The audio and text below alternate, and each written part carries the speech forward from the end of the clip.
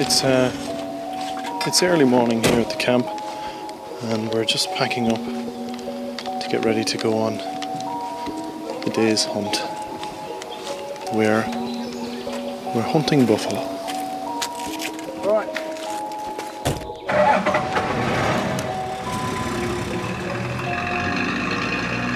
From the Third Coast International Audio Festival in Chicago, I'm Gwen Macsai, and this is Resound. Pete has just spotted a bull in the truck, so we've gone on foot now and we're making our way towards it. Resound is a remix of music, documentaries, found sound, sound bites, and little audio surprises we find all over the world. On the air, on the internet, at audio festivals and conferences, in our imaginations, and in our mailboxes. Honey, we hear it all. And then we take the best of it and bring it to you every week on this very radio show, Resound. Hang on, the bull is about 70 yards ahead of us. I have to be very quiet, because he may hear us. This year, an unusual number of submissions to our annual documentary competition had to do with hunting. Now, why is this the most popular topic of the year? Well, your guess is as good as mine. But it's clear that hunting is on a lot of people's minds, and their minds are not made up about it. From a new moose hunter in Maine to an ambivalent stalker of water buffalo in northern Australia, hunting stirs up a lot of emotion and confusion. So today, we look at the art of the chase, the thrill of the kill, and all the messy stuff in between. We'll hear what happens when hunting meets poetry, when hunting meets love, and when the desire to kill an animal turns into the desire to kill your companion. Stay tuned.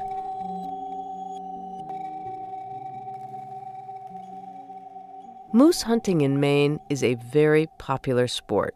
The problem is there are far fewer permits than there are hunters. So each year, the permits go out to lottery winners, and most hunters can't snag one even once in their lifetime.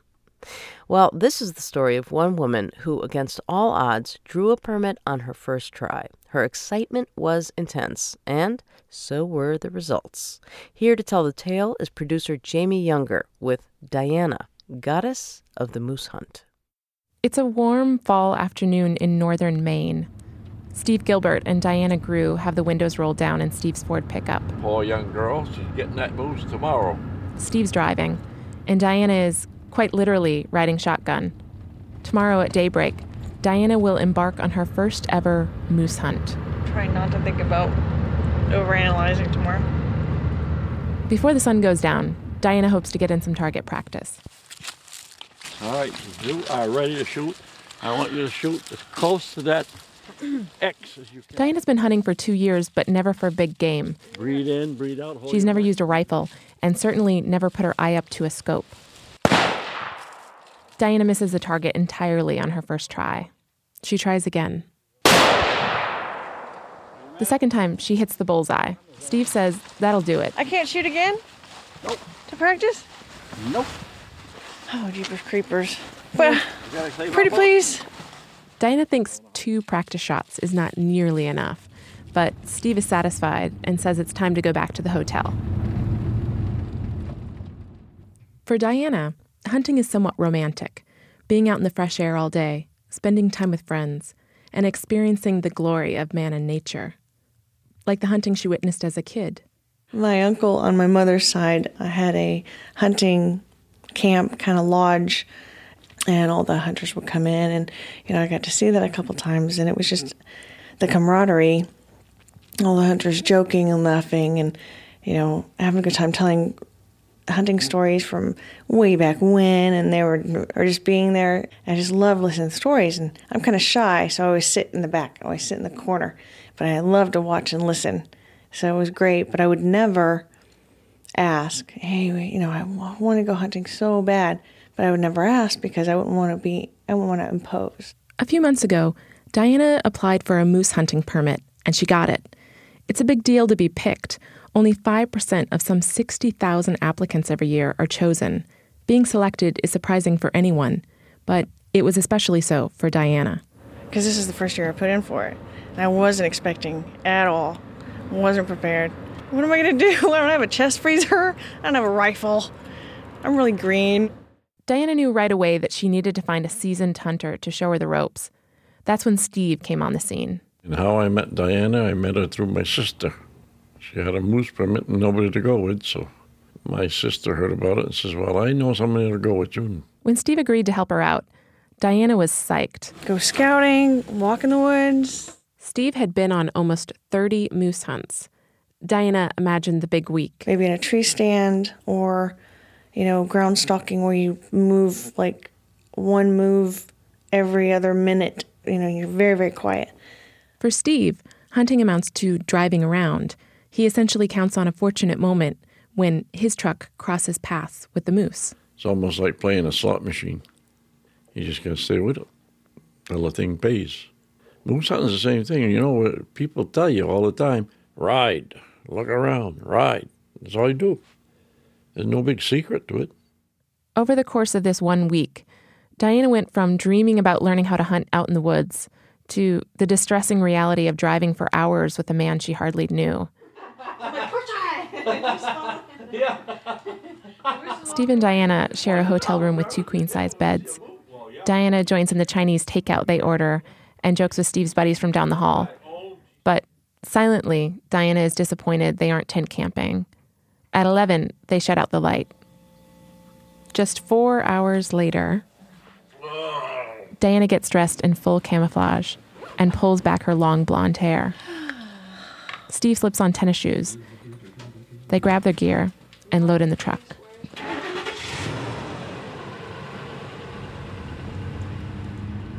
For 3 solid hours, Steve drives slowly down unmarked logging roads. Diana is antsy and wants to get out of the truck. She resorts to asking if she can at least sit on the tailgate. Steve says, nope. Diana sucks in her cheeks and stares intently at the windshield. At 7:30, just as the sun starts to burn away the morning dew, Steve gives in and lets her out. Get the hell out. The door hits you in the ass. She's bound determined. There's a bull moose right there. There's a moose right in the road. A quarter of a mile down the road stands the largest, most ill-proportioned animal you've ever seen. There's a moose right in the road. Get in the front. Get in the front. We're going down there. Okay. Get yourself ready. What's your clip? Steve starts driving toward it at nearly 40 miles an hour. Got Hans shooting the back. I understood that he has been on many, many moose hunts and knew more than I did. I'll show you how to hunt moose. But it felt wrong. It was my hunt, and he was ruining it. I'm not going to change my ways because I'm going to do it the way that I know how to do it the best. I'm not going to change my ways now.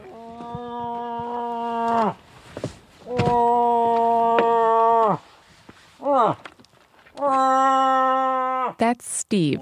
He's calling the moose with his hands and with his voice because the moose is running away. He's gone now. You're not even ready. He's gone now. Because you're hauling ass with the truck. Too late now. That one's gone. Steve and Diana pile back in the truck. The 2 feet between them starts to feel, well, let's just say a little tight. Another hour rolls on. And then, out in the middle of the road, they spot another moose. There's a bull right there. I'm going to go slow. This time, Steve goes slow, and the moose doesn't run away. But Diana messes up. She jams the gun. The gun is not even loaded. Jammed it all to hell because you didn't follow it through, like I said. She thought she'd make too much noise by pulling the bolt back far enough so once you let it go, that it would drive the bullet in. She wanted to do it easy. Yep. The second moose, that one gets away too. We lost him. Over the course of the evening, Steve tells friends and strangers that Diana got buck fever. That's hunter's talk for freezing up at the sight of an animal. He even tells a gas station attendant how Diana missed her once-in-a-lifetime shot. At the hotel later that night, Steve says in a roundabout way that Diana is questioning his authority. Well, I wanted to tell her that I knew what the hell I'm doing, Around 9 o'clock, Diana loses it. She starts to yell at Steve. People down the hall can definitely hear each and every word. She tells him in no uncertain terms to cut it out, Stop trying to embarrass her with that buck fever comment. Steve says nothing. In the middle of the night, while Steve's snoring, Diana steals to the bathroom to weep. Why does it have to be driving everywhere? I want to understand. I would be able to do it on my own. I'm so irritated. I feel trapped. Steve and Diana drive around all day Wednesday. No moose. Driving. They drive around all day Thursday. No moose. For Diana, each passing hour in the truck seems like eternity. Just so much pent-up, pissed off, being trapped in that vehicle for all those hours, sitting there, doing something that I don't want to do. I don't want to hunt like that. After nearly 70 keyed-up hours in the truck together, Diana spotted it. I had it ready. All good. Had the bullet in the chamber. Everything was all set. And I've got it. He's totally broadside.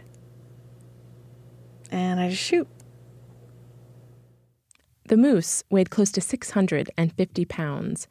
But the hunt, the experience, wasn't anything like Diana had imagined. No woods, no camaraderie, no glorious story to tell. Nothing like what she had remembered from childhood in her uncle's old hunting lodge. By the end, all Diana felt was relief. I was like, thank God this is over. Diana, Goddess of the Moose Hunt, was produced by Jamie Younger while attending the Salt Institute for Documentary Studies in Portland, Maine.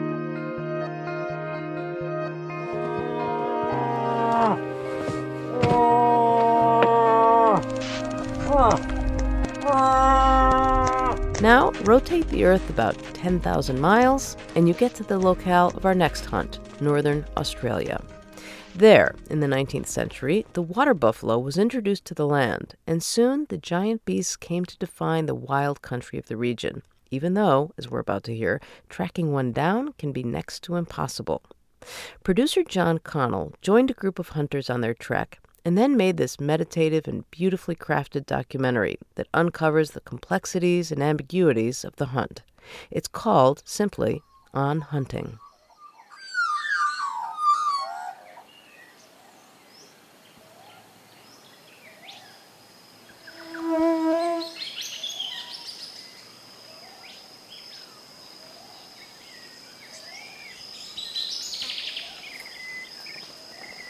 Sunlight, like an old projector, flickers through the trees.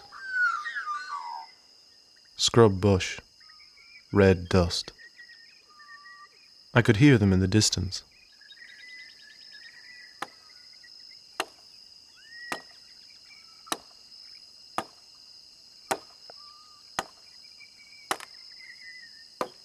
They had come, long ago, across the Arafura. Brave new workers to feed and clothe, to tame the wild never never. Never say never, but the colonies failed.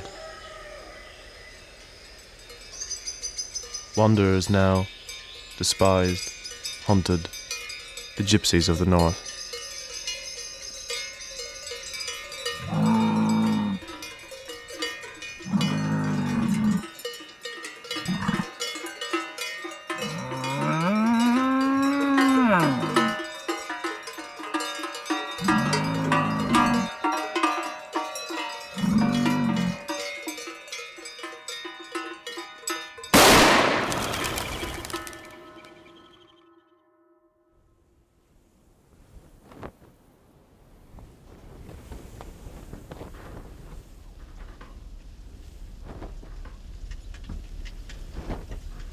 A whirlwind blows through the camp. It rattles the tents and corrugated sheets.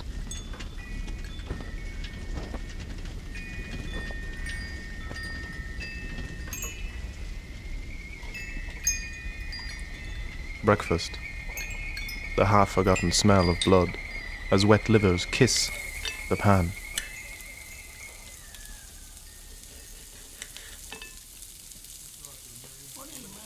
The men rise. Already they are talking of hunting.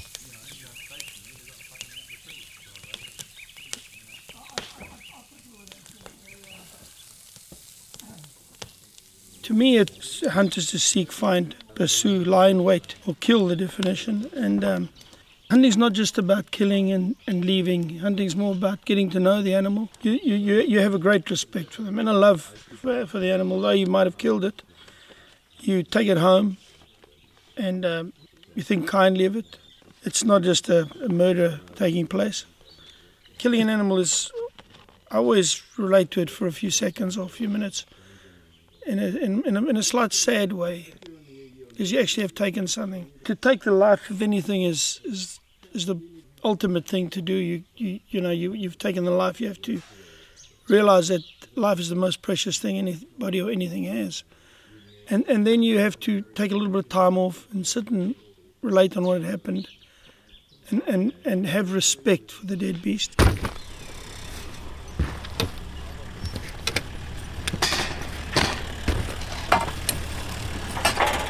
Hang on, Len, I'll give you a hand with that.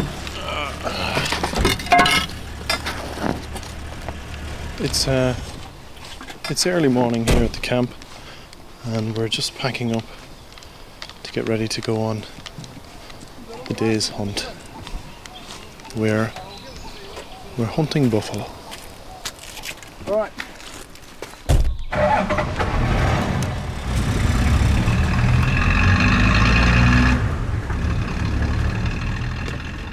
We take the dirt road out of camp, past termite mounds and unloved roads. I ride up front with our barefoot tracker Pete.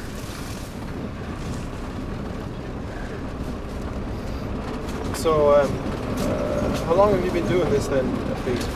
12 years here in the territory. I was brought up hunting, my old man, ever since I was 4 years old. I was shooting rabbits and 22s and that sort of thing over in New Zealand. And every day after school, every weekend, just solid hunting. And when I was about 10, I started, my dad was a taxidermist, and I used to go out and help him skin. When I was about 13, started high school, I started doing taxidermy with him. And I did 3 years of solid taxidermy with him after school and on the weekends and that sort of thing. And then I left school pretty young, and then when I was 15, I came straight over here, pretty much run this whole place for the last 7 years, doing 4 months solid now. Every year, so it's pretty good. And does it get lonely out here then? No, not really. Every week you're getting another set of clients. I do miss, going out and layering up with the lads sort of thing, and or just having companionship at my own age. But I got over that about 6 years ago, sort of. And have you ever been charged then? Oh yeah. Shit, yeah. Is that scary or? It is always intimidating. Every time you've got a buffalo coming at you, it's like an enemy driving a car at you. That's like the size of it. It's this huge big thing thundering through. And if there's a tree in the way, it just knocks the tree out of the way. The first couple of times you see it, it seems like lightning. That bull goes from 50 yards to 5 yards in a matter of seconds. It's like 1, 2, 3, and he's right there. It was like, charging, run away sort of thing. But turning your back on a charging animal is the worst thing you can possibly do. The best thing you can do is plant your feet, train the gun on them, and just keep your eyes locked on the animal. And then, if it's serious enough, give it a shot in the chest. If it's getting a little closer, just rip a shot down the side and I'll knock his wheels out from underneath him. Because I don't like to shoot my clients' animals. I don't even like to fire my gun,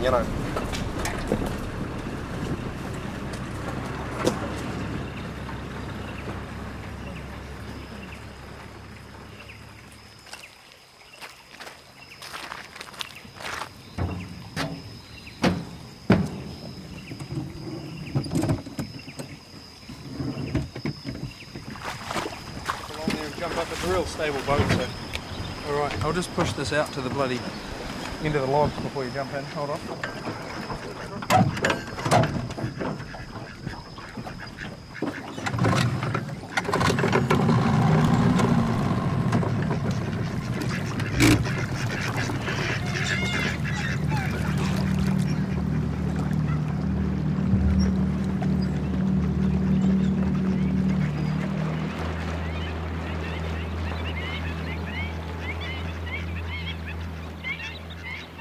The boat glides along the waterway. There are waterfowl here, crying and singing. Images on the mind.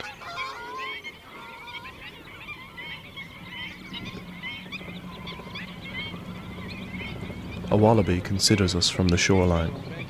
The men grow excited and take photos. My first roo, Len triumphs. But they won't kill it. They're after bigger game. Joey that hasn't left the pouch for too long. They're actually following us.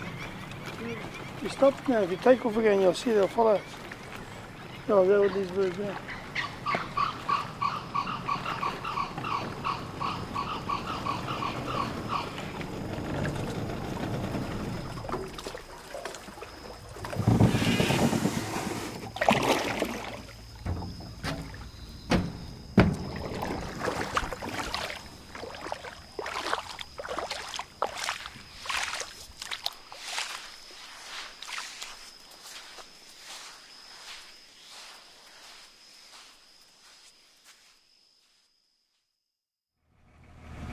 So we've just crossed the Gangan and we're getting into the second vehicle now, and we're going to try and see if we can find some buffalo.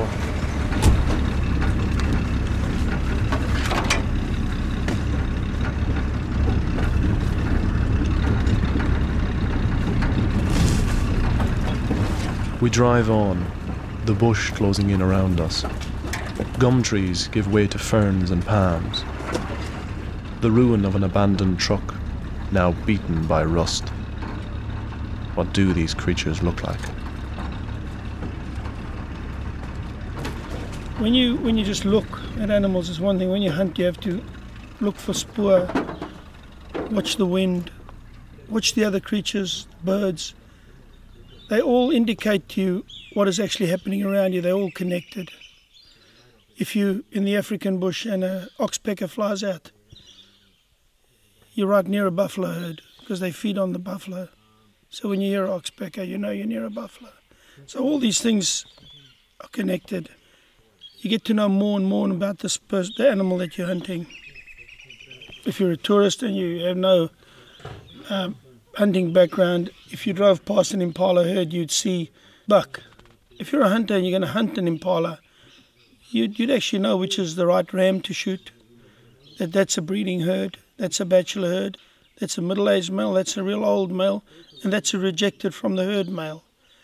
And then you would go out of your way to shoot the old animal that has no further breeding use. And I think that's a better way of doing it, to know each animal. You know? I mean, there's anything else visible. Yeah.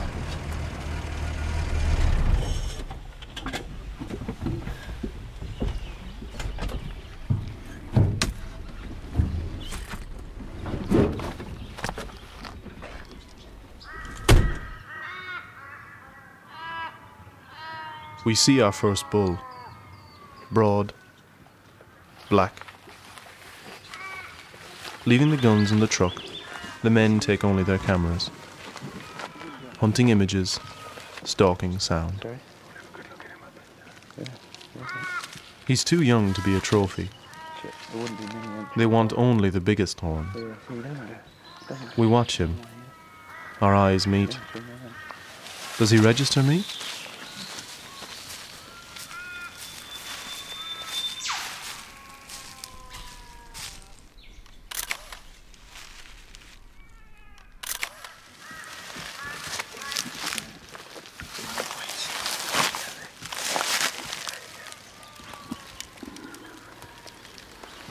He's listening, so he's kinking his ears forward as well. That isn't his total width. So. It's nice to see a bull. Yeah, yeah. You just see the difference between a bull and a cow. But that's proper behaviour of it, you know. The whole mannerism, eh? Yeah.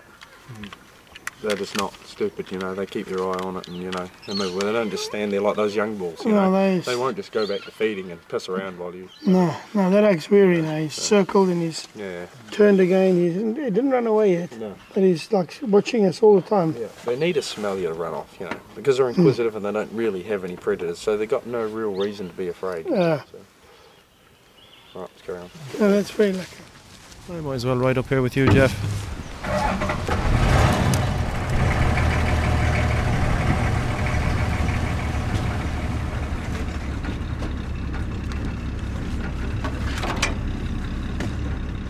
Jeff, Pete's father, a New Zealander, is a quiet man, his face thin with a yard-brush hard stubble. He watches the bush pass by. He talks and jokes occasionally, his stories centred on his passion. But everybody hunts for different reasons. I mean, some people hunt because they want to get a trophy. They might love red stags and red deer, and they want a beautiful big set of red stag antlers, and that's their mission in life, is to go out and look at lots of stags and pass up a lot of small ones, and then ultimately get a big one. For me, for example, the odd animal, a couple of animals I've got in my house, like I've got a little grey duiker mounted as a shoulder mount. Every time I walk past, even now, a few years later, still just think of Nineveh and the Bushmen and the wonderful experience I had over there of hunting and seeing a unique part of the world. And yeah, it's just nice fond memories, really. For example, I drove a Land Rover when I was about 20. I drove a Land Rover from England down through Africa for a year with about 7 or 8 other young guys, you know. But I have very few memories of it now. I suppose it's so long ago, but every time I look at that little grey duiker in my lounge, I still have very strong memories of my time I spent in Namibia. So it gives me pleasure to surround myself with memories of things that I've actually, my house is full of things that I've actually experienced, and that, not just having just walked into a shop one day and bought a rug for the floor and a picture for the wall and a vase because it's the latest vase, and filled my house with junk like that. I've actually got a house full of memories.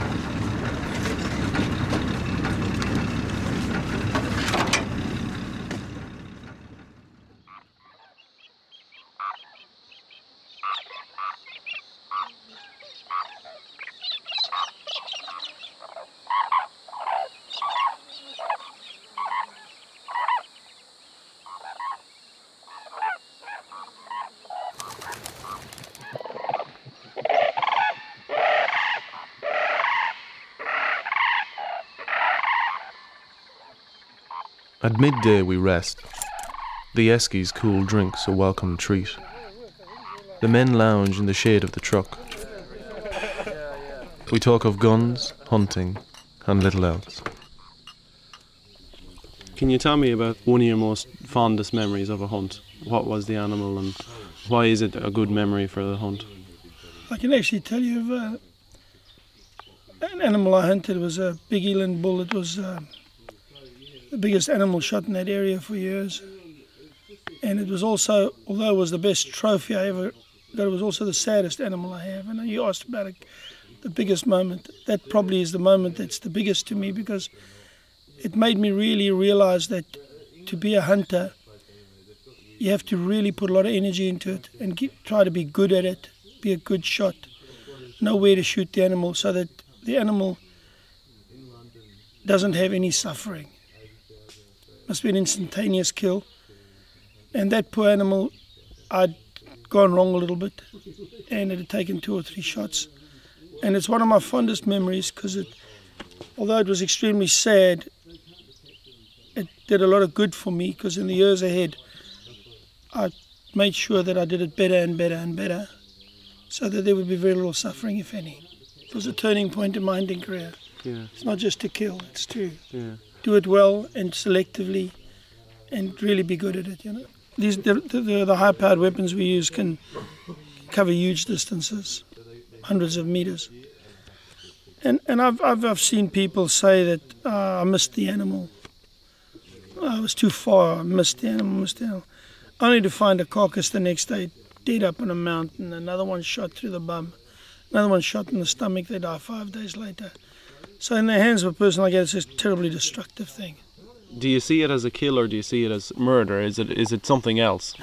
It's a very difficult question to answer, and we probably don't have that much time to really go into it in depth. I love the animals I hunt. I love the outdoors. I love the bird life. I spend more time looking at animals than I ever do of killing them. I love to have them around me. the sheer beauty and the respect, and people would say, well, you want to kill it so you can own it because of the beauty. Well, I really don't think that's the case at all. I hunt because of all the other, that's one tiny dimension of it. I hunt because of all the other aspects of the outdoors and the pursuit and the comradeship. But the killing thing, I get no thrill out of it at all. I don't look at that animal on the ground and get a real buzz out of the fact that I've just killed something. Matter of fact, I just hope that I've killed it very quickly and cleanly, and just simply treat it as possibly a hunter might have treated it years ago, a million years ago, or 10,000 years ago, as the thrill of having some nice meat to take home and appreciate. And I love cooking. That's the other aspect, of course. I love cooking game, and I cook a fair percentage of the meals at home in the evening. That's, again, another sort of little offshoot of why I hunt too, is the fact that I enjoy the cooking aspect of it. And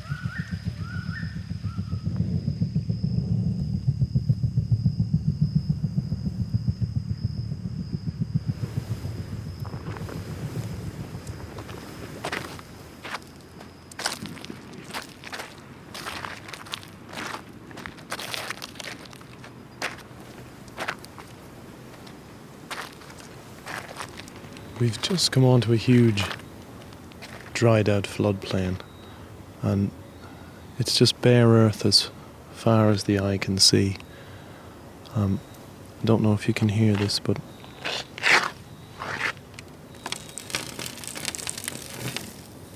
it's the dust. Pete has brought us here because this is where a lot of the killing happened a few weeks ago. The killing, or I suppose I should say the culling.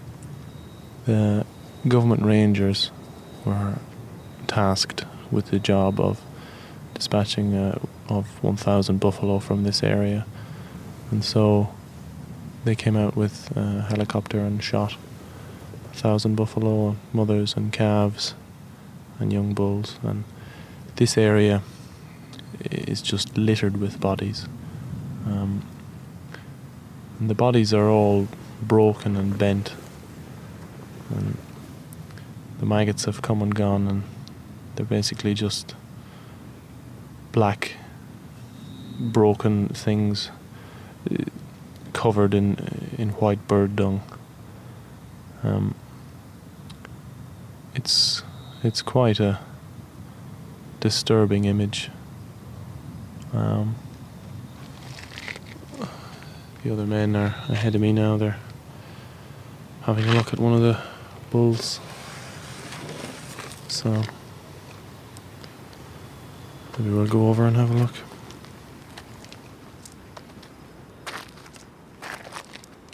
The men pick through the remains. Len takes a number of horns, saying he will use them as door handles. We put them on the back of the truck and leave this place.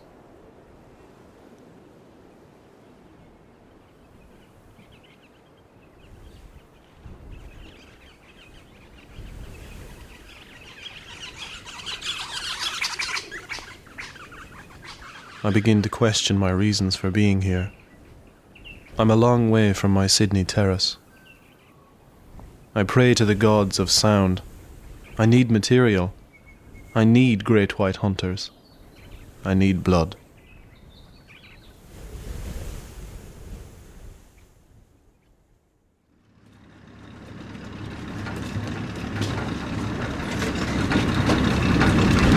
Buffalo right in front of us.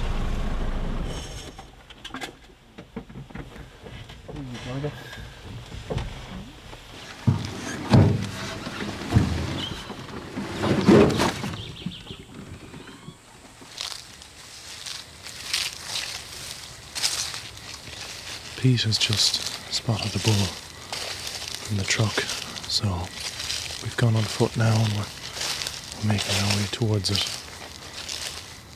We're in a cycad forest, so there isn't much cover. And the bull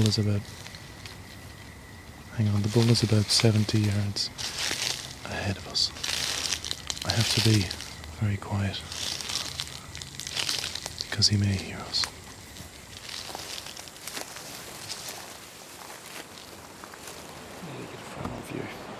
He's got nice tips. He bulges and the base really good, so he's mature.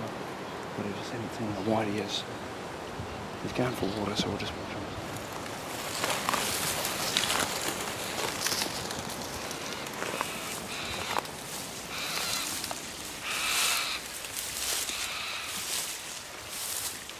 him. A wind blows through the trees.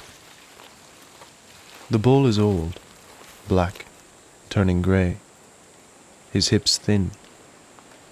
He approaches the water gently and begins to drink. Go closer. Sorry? Go closer. No, he's going to come down the water, stand there right in front of us. I just need him to pull his head up so I can have a look at him.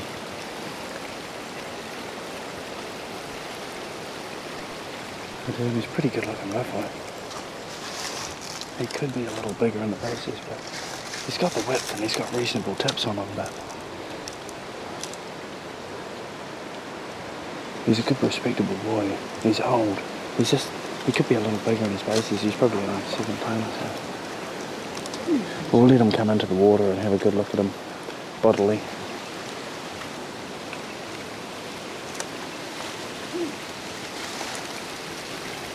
Shit, he's bloody. The wind's a bit bad.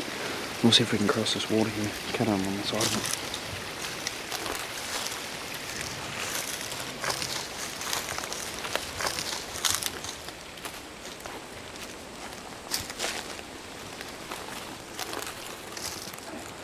Getting back in backdrafts behind us. This wind's not that good.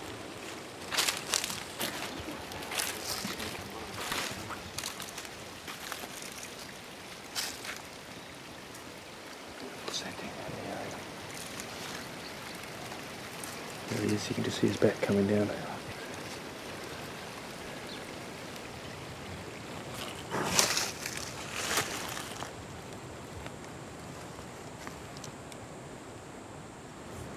Now, he's walked right in the middle of the creek, he's stopped right there.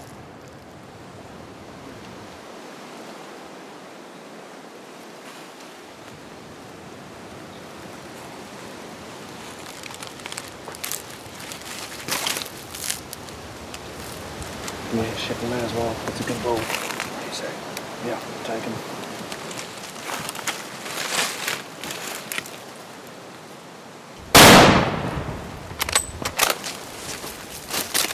The shot. The bull's agitated surprise to find death inside of him. He struggles to get out. His feet give way. He surfaces again, and water jets out his nostrils. He doesn't bellow.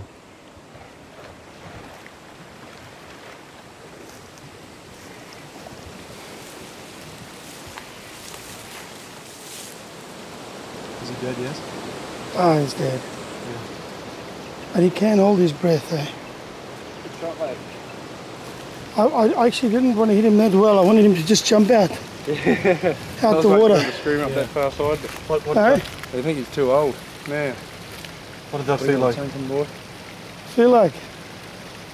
Until he's dead, it's very exciting because your nerves are really, but it's very satisfying. Good shot like at it. He was standing after the bang. He was dead. He was. Eh? It's good when it happens fast. You shoot him in the right place and it's only seconds like that, you know. Yeah. But it'd take 20 seconds to get around here and it's all over. Yeah, hold on. Yeah, what good shot. Yeah, good. Yeah, that's, I loaded again, I'm sure. Eh? Yeah. That you do without thinking. Right, the gun's safe. Now we've got a lot of work ahead of us. Excellent, yes we do.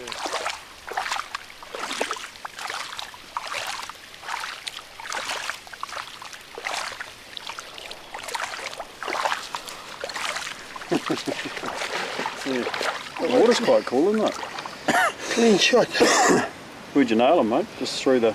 Through the heart. Through the heart. Nice. But it broke both his legs, I think. Right. That's why he went right down, couldn't.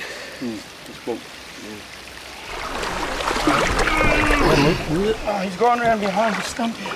Let him go. Okay.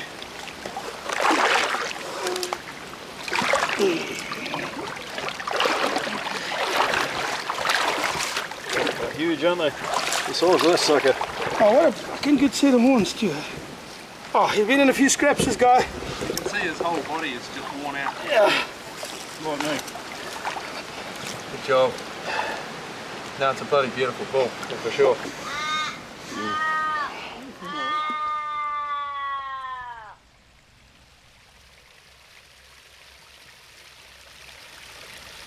You want to sit between the horns, back there a little, and it'll put your son in the face just a little more.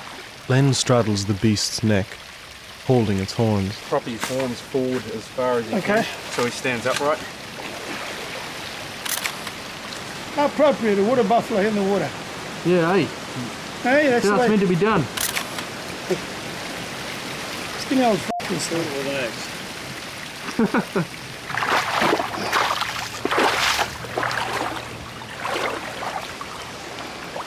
Oh, that's good. So what do you feel for the bull now?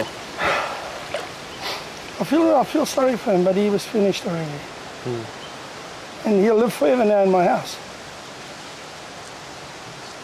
He'll be seen by lots of people who come visit.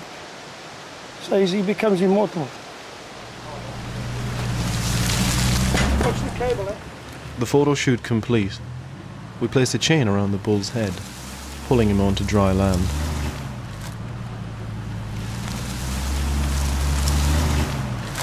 Fair enough, isn't it?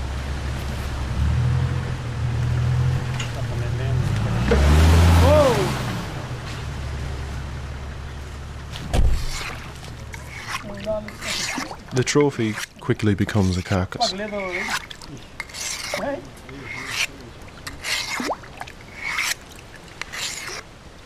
Yeah. What about just to want the head off for a start, Pete, or? Oh, well, yeah, may as well. Make it easy for rolling.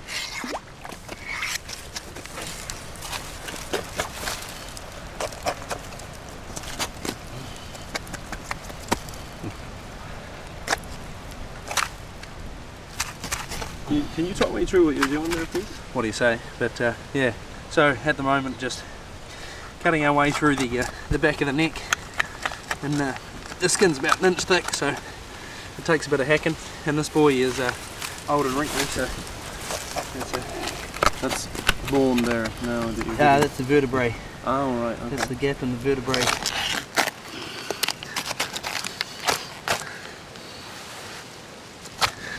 That's the vertebrae free. No, it's just the other little. We've got the jugular, esophagus. Job best done with the mouth closed. Well, I guess we'll be having buffalo stew tonight. What's that? Beautiful. The head is removed. Let's go with it, Jeff. That's the hand. Get him out onto the van. A small trail of blood follows the men as they carry it towards the truck, placing it in the centre of a spare tyre.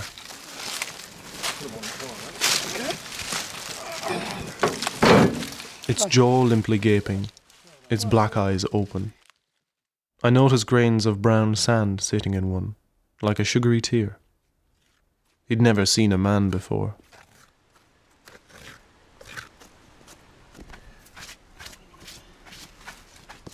We return and start to skin the bull. The hide is thick, with coarse hair. Underneath, a white membrane and some still twitching muscles. The men are happy. They review and critique the kill. You're allowed to eat your sandwich now, Len? No, I'm going to leave it now. I'm a bit off meat now. Yeah? What is it when you're shooting an animal then? What's the You must always look through the animal. The line the bullet's going to take, because you hit the one shoulder, you hit the heart, you break the other shoulder. You don't want to hit the shoulder and go into the stomach. No, you don't want to. You want to go right through all the vitals, always going through the vitals on an animal. And when you're looking at an animal, you're not looking at the whole animal. If you're looking through the crosshairs, you're looking at a spot the size of your hand, you know, exactly where that bullet's going to hit. You don't look at the whole animal. The spot you're looking at is a 2-inch square in the grand scheme of things, so that's all you're focusing on. It's like anything. You can take in a panoramic view with your eyes, or you can focus on a leaf, you know, and that focusing on a leaf is exactly what you're doing through the scope to make sure that that bullet hits exactly where you're looking. And do you think about the bullet, or do you think about the what? Is it a multitude of things then when you're? I think through the animal. I think I'm going to hit it there. Yeah.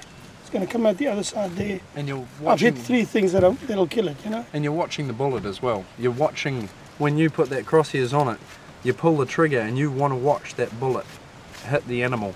You know, if you're intent on watching that bullet strike the animal, then you're not blinking or you're not flinching. You'll actually see it hit because it happens so fast. It happens before the recoil. You know, it's just you'll actually catch it in that moment before that gun throws up in front of you.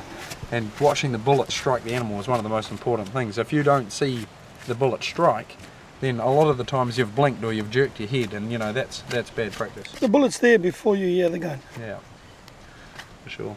That's how fast it happens.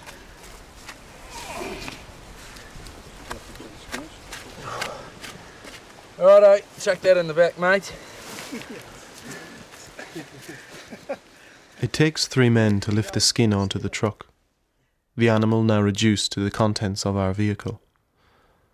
Pete says the carcass, what's left of it, will be gone within a week. The men have worked quick, and there is little blood.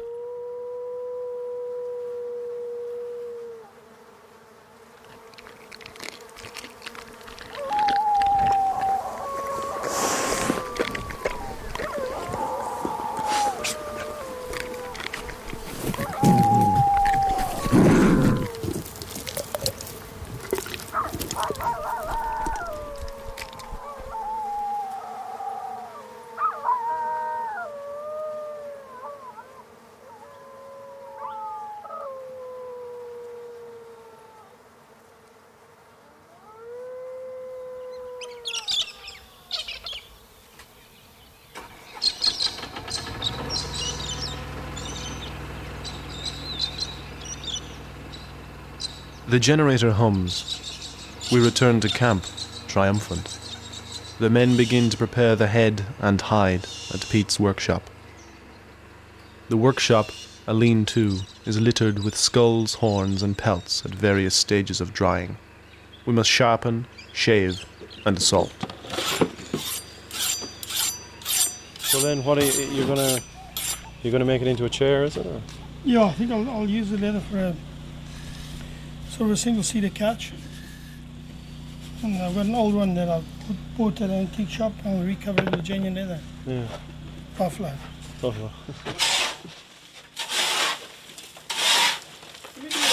The pelt is rolled up and covered in salt. It will be left like this for a few days, then folded up and shipped off to a tannery.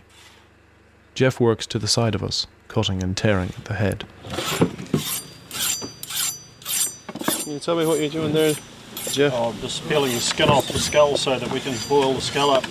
Yeah. So it's just a matter of getting the head skin off the skull.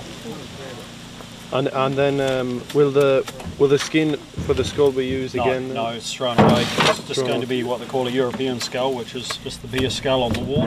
Oh, right.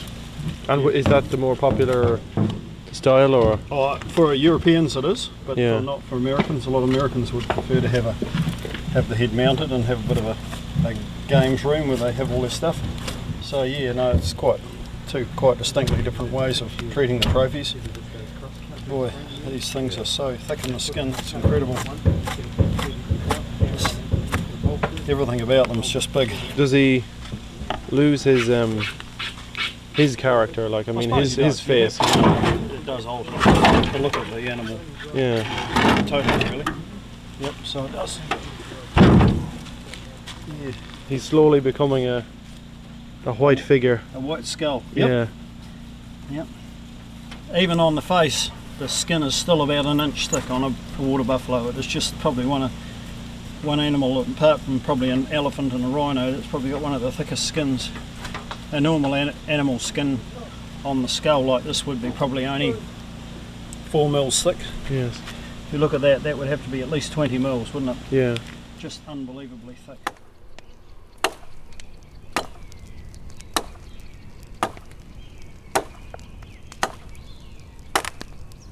The fire crackles and gently spits. The flame grows and the bath of water begins to boil, waiting for the head.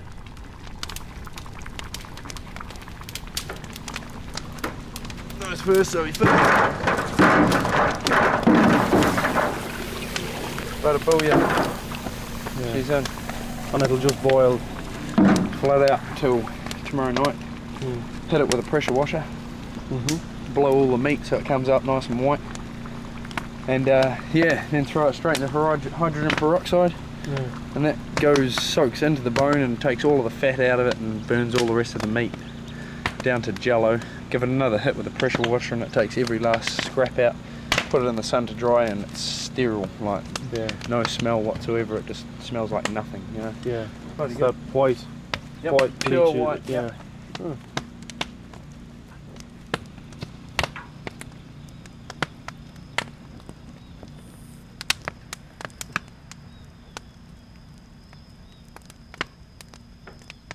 The men are happy. The work is over. The skull now sterile cold and smooth to touch. He is nude now, where he was naked before. To be naked is to be seen as yourself, as he was in the wild. But now, consigned only to memory, his face gone, he is nude, always on display, yet never. Like a model from a classical painting, his gaze not to be returned.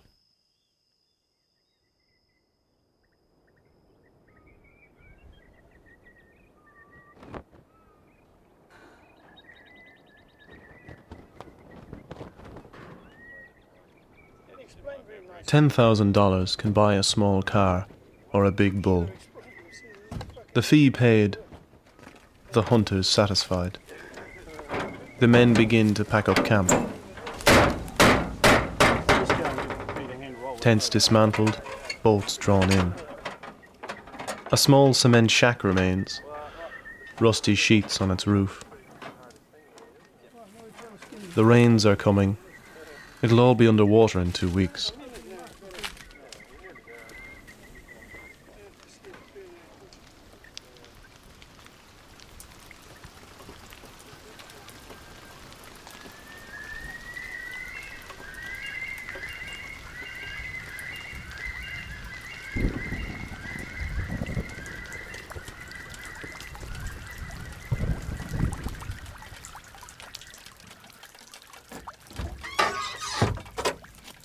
I'm leaving now.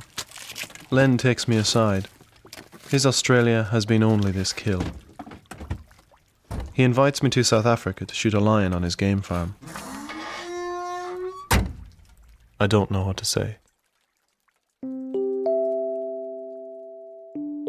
On Hunting by John Connell. It originally aired on Radio Eye on the Australian Broadcasting Corporation.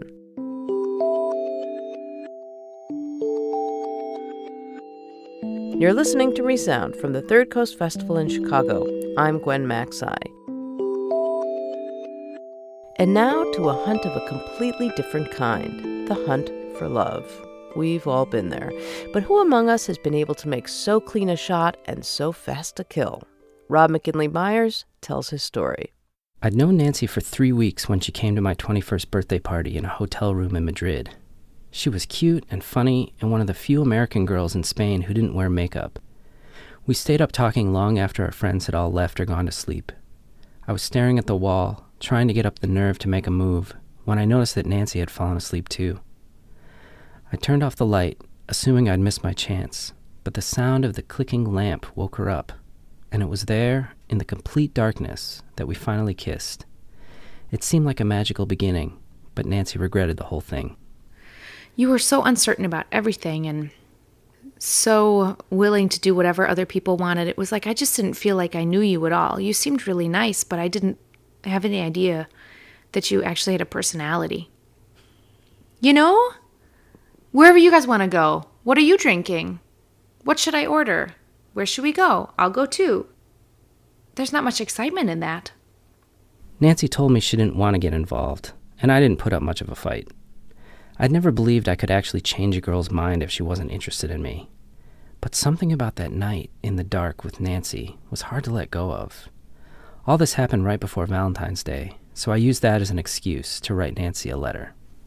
Dear Nancy, well, this is the third letter I've started to you since we left Madrid. I'm back in Granada today, and you probably are too. I spent the first few pages of this supposed love letter going on and on about myself, my history, and my idea that you can never really know the truth about anything. I guess I was confused. I didn't think I was in love. But when I finally got around to addressing Nancy in the letter, I found myself creating a future for us that I hadn't consciously considered until I was writing about it. So the thing is, Nancy, the thing that I really want is to kiss you again. I understand all of your hesitations, but I don't have any good reasons or arguments for you other than the fact that that night with you, in the dark, was one of the most comfortable, wonderful experiences, for lack of any good word, I've ever had with anyone. So all I can assure you of is that right now, at 7:03 p.m., on Sunday the 16th of February, I want this thing, whatever it is. Of course, we'll still be friends if that isn't what you want. I just didn't want you to have to make this. This was the greatest letter anyone had ever written to me. It was like a declaration of love. It was a serenade outside my window. But I think that if I just said to you, I really don't want to let you go, and I don't want to just be your friend. Mm-hmm. Don't you think we would have wound up exactly where we are without this letter? I mean, I think you could have said those things to me, but the question is, would you have said those things to me? And if I would have been there with you, would I really have responded appropriately? Whereas I read that letter in my room alone, had the chance to think about how I wanted to respond to it. I think because it was a letter, and I think because it was that letter, that's why I dated you in Spain. Nancy kissed me again about 12 hours after I gave her that letter. And we've been together now for 11 years, married for almost 8. But it's hard for me to believe that something I wrote when I was 21 could have set the course for the rest of my life. To me, love is irrational, and I don't believe you can persuade someone to love you with a mere letter. I think they just love you or they don't. Nancy says I'm missing the point. They either love you or they don't. They have a crush on you or they don't. What you are persuading them to is to commit to it and to do something about it. Writing me that letter didn't make me want to kiss you. I already wanted to kiss you. It just made me kiss you. A Life-Changing Letter, produced by Rob McKinley Myers.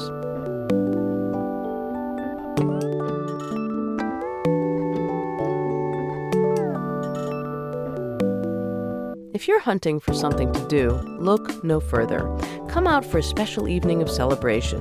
Food, music, fabulous audio. It's the Third Coast Awards ceremony at the Arts Club of Chicago on Friday, October 23rd at 7:30. Meet the makers of this year's Best Radio. For more information and for tickets, visit thirdcoastfestival.org. Resound is a production of the Third Coast International Audio Festival, an independent media arts organization in Chicago. I'm Gwen Maxey. Resound is produced by Delaney Hall and curated by Johanna Zorn and Julie Shapiro of the Third Coast Festival. Carly Nix is our trusty intern. You can hear today's program at thirdcoastfestival.org, where you can also hear thousands of outstanding documentaries from around the world and subscribe to our podcast. The Third Coast Festival is made possible with lead funding from the Richard H. Driehaus Foundation and the John D. and Catherine T. MacArthur Foundation, with additional funding from the National Endowment for the Arts and sponsorship from Chicago's Navy Pier, American Airlines, and ExploreChicago.org, the City of Chicago's official tourism website. The festival is produced in partnership with the Center for Documentary Studies at Duke University, and it was founded by Chicago Public Radio. Music for Resound is provided by Reckless Records in Chicago. If you want to contact us, we'd love to hear from you. Email us at resound@thirdcoastfestival.org. Resound returns next week with more radio that you can't hear anywhere else, unless you live everywhere else.